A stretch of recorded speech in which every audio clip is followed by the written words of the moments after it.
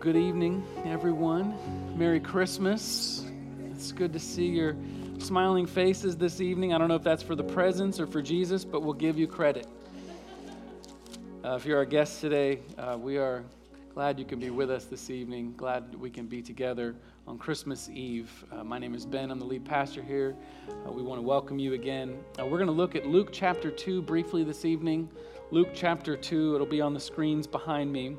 We're going to look at verses 1 through 14, and it continues the story of what we just read in Luke chapter 1. Hear the reading of God's word. In those days, a decree went out from Caesar Augustus that all the world should be registered. This was the first registration when Quirinius was governor of Syria, and all went to be registered, each to his own town. And Joseph also went up from Galilee, from the town of Nazareth, to Judea, to the city of David, which is called Bethlehem, because he was of the house and lineage of David, to be registered with Mary, his betrothed, who was with child. And while they were there, the time came for her to give birth. And she gave birth to her firstborn son, and wrapped him in swaddling cloths, and laid him in a manger, because there was no place for them in the inn. And in the same region there were shepherds out in the field, keeping watch over their flock by night. And an angel of the Lord appeared to them, and the glory of the Lord shone around them, and they were filled with great fear. And the angel said to them, "Fear not, for behold, I bring you good news of great joy that will be for all the people. For unto you is born this day in the city of David a Savior, who is Christ the Lord. And this will be a sign for you. You will find a baby wrapped in swaddling cloths and lying in a manger." And suddenly there was with the angel a multitude of the heavenly host, praising God and saying, "Glory to God in the highest, and on earth peace among those with whom he is pleased." Amen. This is the word of the Lord. You may be seated. Let's pray before we look at this text. Father, thank you for your word. Thank you this evening as we gather together to celebrate your greatest gift to us, your Son, in our place. God, we pray tonight as we celebrate and as we rejoice in this great gift you've given, that you would work on our hearts to help us maybe for the first time to know what that really means in this gift, or maybe for the 100th time to be reminded and to remember your love towards us in Christ. We pray in Jesus' name.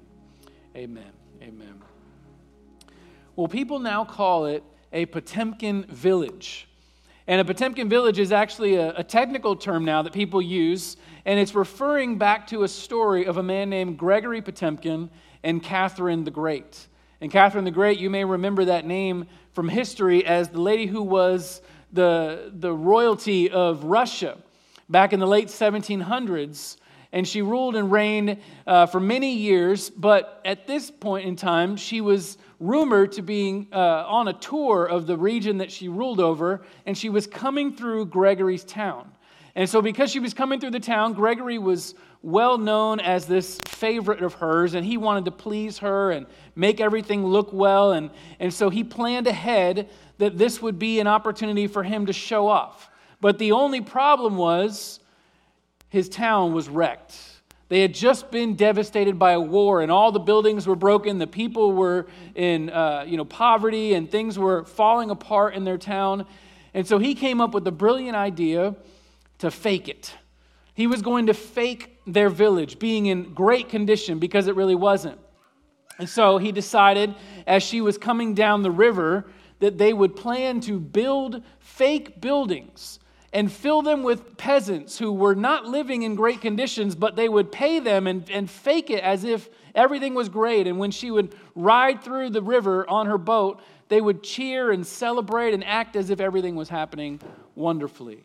And then as soon as she passed by the first set of buildings, this is what happened. They literally tore the building down and moved down the river, rebuilt this temporary structure, and filled it with the same people, to make it seem like this town was just this sprawling, beautiful place with happy and smiling faces.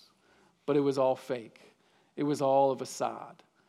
And so it's called a Potemkin village. It's this image of everything being okay when it's really not. I mean, don't we do that? We do that maybe not in such an elaborate, expensive way, but we do that in all areas of life where we don't really want to face the hard news. We don't want to deal with the difficult things. We don't want to talk about how maybe there's a lack of connection in our marriage, or we don't want to talk about the struggles in our finances during Christmas, or we don't want to talk about that family member who no one has talked to in years, or maybe the losses we've experienced in 2022. Whatever it is, we don't want to deal with the tough things, and so we often put on a facade like everything's okay, even in our relationship with God. And what happens is we imagine that when God comes into our life and He shows up, He's going to be looking for everything perfect. He's going to be looking for smiles and cheers and everyone happy, but He's not. I mean, what is God looking for when He shows up? Is He like that where He's looking for everything to be great? Or is He looking for something else? And that's what I want to look at this evening in this text, because what we see is that God is actually looking for powerless people. We see this in verse 8. It says, "In the same region there were shepherds out in the field, keeping watch over their flock by night. And an angel of the Lord appeared to them, and the glory of the Lord shone around them, and they were filled with great fear." See, it's no mistake that God shows up to the shepherds first. Sometimes we romanticize or forget what's happening in this story because maybe we're so familiar with it. But the shepherds would have been shocking to the original audience, because shepherds in their culture were marginalized. They were pushed to the side. They were the people that no one trusted. They were actually considered liars and thieves, and so people that they wouldn't even listen to their testimony in court. It was illegal to take the testimony of a shepherd because they were untrustworthy. They were the kind of people that no one would expect that God would come to first, and yet He does. He reveals this message of the Christ child to shepherds. Why? It's because God was bringing about His purposes in these intentional people. He was showing up to powerless people who had nothing to offer. See, this is the first lesson of the gospel. To understand the gospel of Christmas, the good news of what it means to believe in Jesus, you have to know that God shows up for people who have nothing to offer.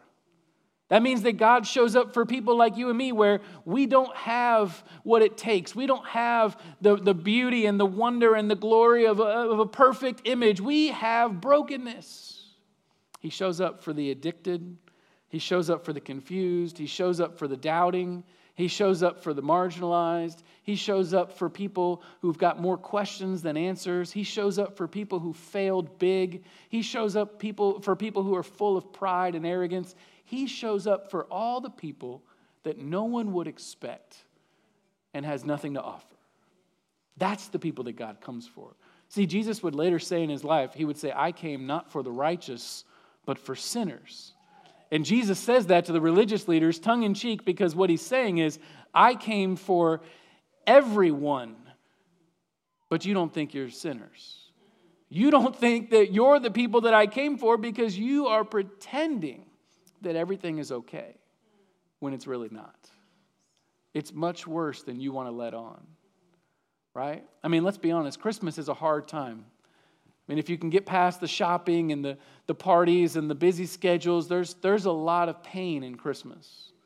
There's a lot of loss as we look over the year and we think about dreams that didn't come true, or jobs that were lost, or sickness that took loved ones, or whatever it may be that 2022 has held for you. There is a lot of pain in Christmas as we think about that. And so sometimes the temptation is to put up this facade as if everything is okay. Even in our relationship with God, we think that our relationship with God is the area where we need to be even better. But it's not true. What happens is when we put up this facade, we distance ourselves from God, thinking that if we can build these fake buildings, just like Potemkin, we can build these things that look as if everything is okay, maybe God will be okay with us. And so we hide behind things like work and throw ourselves into overtime, or we hide behind our parenting and give ourselves to our kids. And We hide behind things like maybe a relationship in our life, whatever it may be, and we put ourselves into those things that give us a sense of control and comfort and peace in our life. Because if I can just hold on to this thing, maybe everything will be okay. But it never delivers. Right? At some point, we have to become honest and say, it's not okay. But the good news of the gospel is it's okay to not be okay. God comes for shepherds. God comes for the people that no one else would come for. He comes for the people that no one else would expect, that everyone else has written off. He comes for people like you and people like me. But he doesn't just visit the powerless. He comes to bring peace to the powerless. And this is in verse 11. Look at what the angel says to the shepherds. The angel says, "For unto you is born this day in the city of David a Savior, who is called Christ the Lord. And this will be a sign for you. You will find a baby wrapped in swaddling cloths and lying in a manger." I mean, this is incredible news. The angel says, you're going to get a sign that God really does care about you as shepherds, as the powerless people. And here's the sign. God, the humble God, is going to come in a humble form. He's going to come in powerless humanity. He's going to come just like you and me. He's going to come in the form of a little baby in a manger who has no power. The vulnerability of Christ in the manger is incredible. And then the angel says this in verse 14. He says, "Glory to God in the highest, and on earth peace among those with whom he is pleased." He's saying God is coming to be with you, but he's coming to be with you for what? To bring peace. And peace in the Bible is not just the absence of conflict in a relationship. Peace in the Bible means wholeness and thriving. It means that everything is the way it's supposed to be. That sense of security that you don't have to fake it. You don't have to pretend. You don't have to put up some facade. But it's real, deep peace. Genuine wholeness. He says Christ is coming for that. He's coming for peace. And the way he's going to do it is that humble child in the manger would grow up to one day be humiliated on a cross. See, Jesus would take upon himself all of our sin, all of our fears, all of our failures, all of our shame, and he would pay for it with his own life. He would take our place so that we could have his peace, so that we could finally come to God without any pretense, without any pretending, without anything that we offer. We come to God empty-handed, powerless, ready to receive.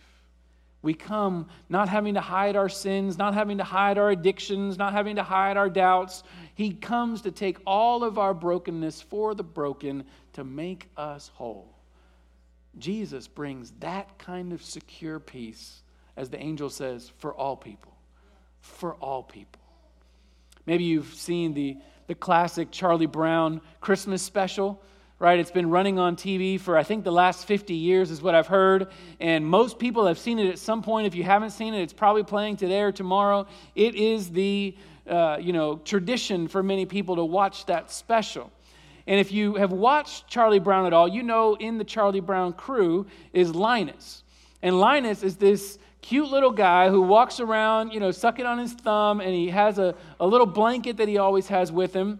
And the blanket represents his security, his peace, his sense of everything in the world is okay. Right? And all throughout the show and all the different episodes of Charlie Brown, everyone's trying to get Linus to drop his blanket, to get rid of this silly kid thing. But no one can do it until the Christmas special. And in the Christmas special, there's this scene at the end where Charlie Brown is exhausted and overwhelmed, and he kind of shouts out, "I just don't know what the purpose of Christmas is all about." And then he asks this question. He says, "Does anyone know what Christmas is all about?" And Linus, with his blanket in his hand, he walks over and he says to Charlie Brown, "Charlie Brown, sure, I know what Christmas is all about." And he walks to the center of the stage and he begins to quote from Luke chapter 2. And just as we read, it says, "And the angels said to them, 'Fear not, for behold, I bring you good news of great joy that will be for all the people.'" And the moment that Linus says those words, "Fear not," he drops the blanket. He drops the blanket that represents all of his peace and security, the blanket that he was holding on to that gave him a sense of comfort and joy, the thing that he felt comfortable in this world because he had his blanket. He drops it. But why? Because he had found a new peace, a greater peace, a true peace that was in Christ in the scripture that he read. See, that moment in Charlie Brown, it represents the good news of the gospel. What he's saying is, I hear the message of the angel saying, fear not, because there's great joy, there's good news. Jesus has come to give you peace. And so I trust him. That's what Christmas is all about. See, tonight as we celebrate and we remember this great story, we know that Christmas is about that promise. It's about the promise of peace that Christ gives us.